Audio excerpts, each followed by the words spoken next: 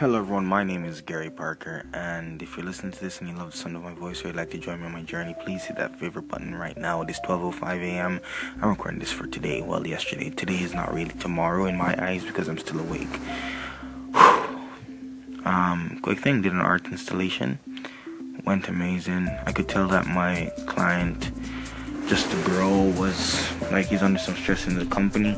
He asked me to run it off. He asked me, hey, could I pay? Like we'll sort out the paperwork another time. And I said, yeah, sure, no problem, right? Small thing. It's $110, like not worth it.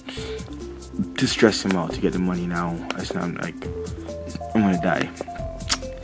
Anyway, just building. Yeah, hustle. Basically all I have to say.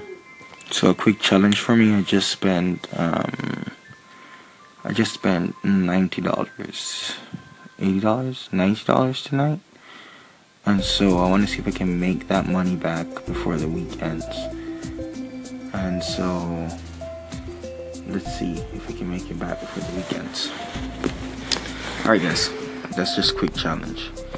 Later, my technique is I'm gonna pray about it first, and then I'm gonna not spend money on things that won't return stuff. Alright, later. Oh, so how did I lose the money?